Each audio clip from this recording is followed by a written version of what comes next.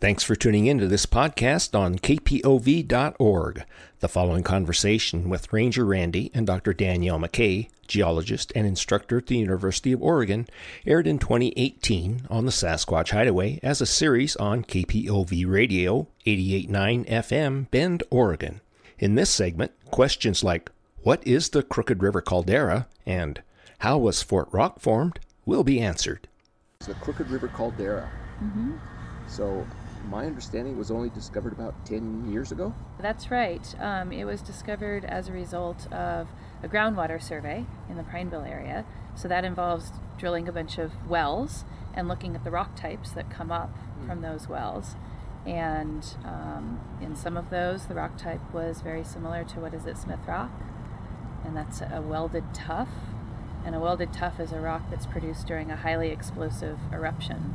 So if you have a lot of what looks like the same welded tuff in a lot of different places in an area, then that suggests there might be a large caldera, because large calderas are also formed during highly explosive eruptions.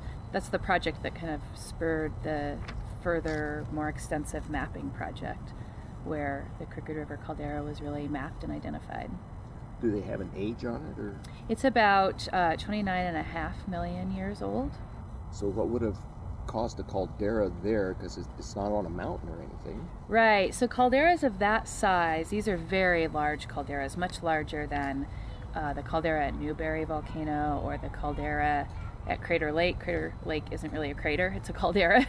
So this Crooked River Caldera is on a much larger scale, and it's similar in size. It's a little smaller, but it's similar in size to some of the calderas in the Yellowstone area and across the Snake River Plain.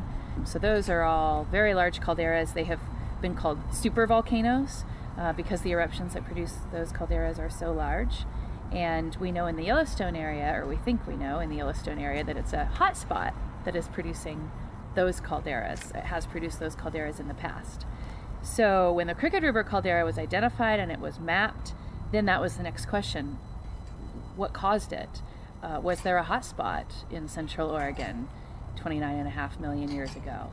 And since the time of the identification of the Crooked River Caldera at about 2009, I think, there's been a lot of study of that. And it looks like that could potentially be the case. Perhaps the Yellowstone hotspot, which is currently under the Yellowstone area, perhaps 30 million years ago, it was under Central Oregon. So that's an area of active, ongoing research. Are there other calderas between here and Yellowstone? There are, yeah. There's a whole series of calderas between southeastern Oregon and Yellowstone, and those are all fairly agreed upon to be a result of the Yellowstone hotspot.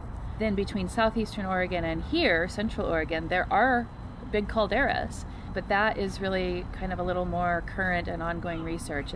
Are those calderas a result of the Yellowstone hotspot? And it looks like potentially they could be, but that's ongoing science. So what did they think Smith Rock was before they discovered it was part of this caldera? This actually gets back a little bit to another part of your question from a few minutes ago, which is there is no big volcano there, or no big mountain. And that's another feature of these very large calderas. Before the eruption, there wasn't a giant volcano that collapsed to form the volcano or the caldera. So you couldn't have looked at this landscape and pointed to a mountain, a huge mountain. And instead, it's a big, sort of broad, uplifted area that does create mountainous topography. So if you think of the Yellowstone region now, there is no one volcano in the Yellowstone region, but there's mountainous topography. And the mountainous topography is produced by, at depth, there's magma, and the magma is hot, and that's heating the rocks above it, and hot rocks expand. So those layers of rock expand or are uplifted, and that creates a mountain range. So here in Central Oregon, prior to the eruption of the Crooked River Caldera, probably there was a mountain range in that region, in the Prineville region. And it wasn't a volcano. Instead, it was probably a mountain range that was higher topography because the rock itself was heated from below and had expanded and was uplifted. So we don't know exactly what things looked like prior to that eruption, but it's a good assumption that there was mountainous, sort of high elevation topography, because to create an eruption of the size that created the Crooked River caldera, you would need a very large magma chamber. And if you had a very large magma chamber or multiple magma chambers, that would supply a lot of heat to the region, and the heat would cause the area to uplift. The areas like Fort Rock, what were those? Yeah, so areas like Fort Rock are much more recent. The Crooked River caldera, we're kind of talking 29, 30 million years ago. We don't know how old Fort Rock is, but it's probably in the tens or hundreds of thousands of years rather than millions of years. And that region was a very large lake during the last ice age. So 14,000 years ago, 12,000 years ago, there were big glaciers in the Cascades. There was a big continental ice sheet covering much of Canada. So there were cooler temperatures. There was a lot more precipitation in the form of rain and snow. So glaciers expanded worldwide. And there weren't any glaciers in the Fort Rock area, but there were big lakes because of this higher precipitation. And there are big basins throughout southeastern Oregon. And the Fort Rock region, the Christmas Valley region, is one of those basins. So if you have a lot more rain and snow, you have a lot more water in the area, then those basins can fill up with water and form large lakes. So we know there were large lakes in the area during the last ice age, and there were volcanic eruptions, much like the eruption that created Pilot Butte or Lava Butte, cinder cone eruptions. But if an eruption like that would have created a cinder cone, if that eruption occurs through water, then it's much more explosive, because the magma coming up interacts with water from the lake or maybe with groundwater, and that causes a steam explosion or a whole series of steam explosions. So these are called phreatomagmatic eruptions. Phreato is steam and magmatic is magma. So you have this highly explosive sort of steam eruption, and that was because lava was coming up underneath this lake in the Christmas Valley area, and it came through the lake water and had all these steam explosions, and the result was Fort Rock. If there hadn't been a lake in the region, that probably would have formed a cinder cone. So Paisley Caves, that's in the same area. Yeah. I assume it's the same, it's just another tuff ring or whatever those are. You know, I don't know that it actually is a tuff ring. It does look like there were some interactions with water. The rock that make up the caves is very fractured. It's not just a regular lava flow, but there are some layers within it that do look a little bit more like there wasn't as much interaction with water. So I haven't really explored that area fully. I'm not sure that it was a fully developed tuff ring. I do think there was some interaction with water to create it, but not to the same extent as Fort Rock. So they're dating the artifacts from there at 14,000 years. So that ring, cave, whatever that is, had to have been created prior to that, obviously. Yeah, it's older, and again, we don't know the age exactly.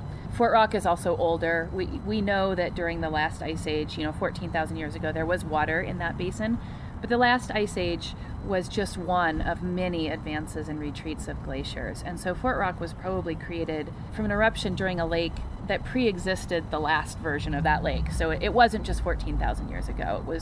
It was tens of thousands of years ago, perhaps 100,000 years ago. Those are kind of the age ranges that we have for Fort Rock. I know archaeology isn't your area, but why do you think Native Americans or whoever was there chose to go to that area? So during the time when people were living in those caves, of course the rock that makes up the caves is much older, but the caves themselves, we know there were people there 14,000 years ago based on this new archaeological evidence. And it would have been a fairly productive place if you've been out to the Paisley Cave area or Summer Lake or Christmas Valley now. Beautiful area, but it's very arid, very dry. But 14,000 years ago, there were lakes. Temperatures were cooler than they are now. There was more precipitation. There would have been more riparian vegetation. There is a lot of wildlife in that area, but there would perhaps have been even more wildlife. It would have been a much more productive area in the terms that we kind of think of as productive. So it probably wasn't an easy life, but it was probably a little easier than now when you go out and you just see a very dry, arid desert. It would have been different with these big lakes. Okay, so it wasn't like just one giant lake. There would have been some dry land. Yeah, there would have been some dry land, particularly at like Paisley Caves is a little elevated above just slightly elevated above the basin that was occupied by Summer Lake. So it would have been a lake shore.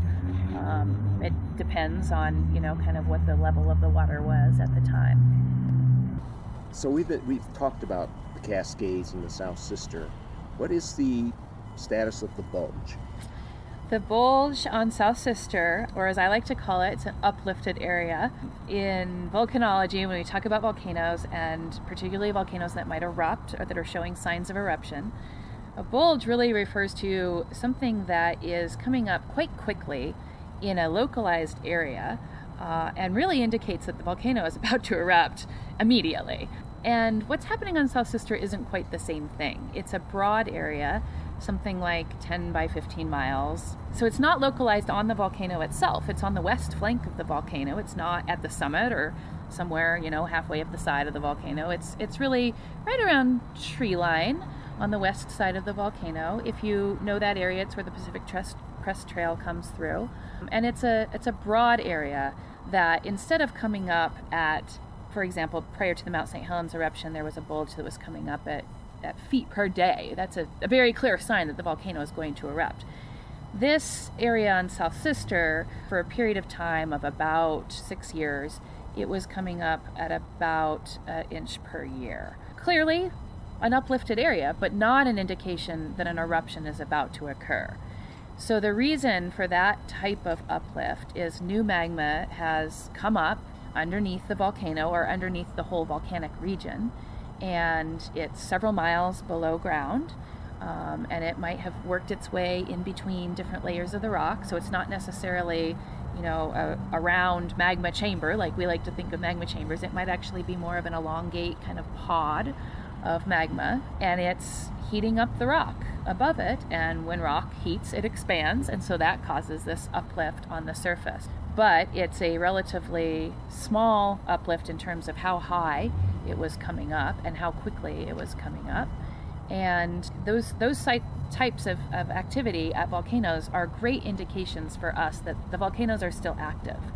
And just because there's uplift, that doesn't mean that the volcano is going to erupt, but it is a really good sign that we should probably do some other type of monitoring on that volcano to figure out if it will erupt. So after the uplift was detected, seismometers were installed on South Sister, and seismometers are really great for giving us an indication prior to an eruption.